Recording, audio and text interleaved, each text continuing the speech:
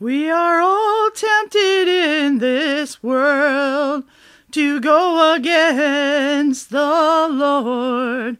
Remember, Jesus was also tempted by the devil, but he held strong because he loved his Father so much. He did not sin.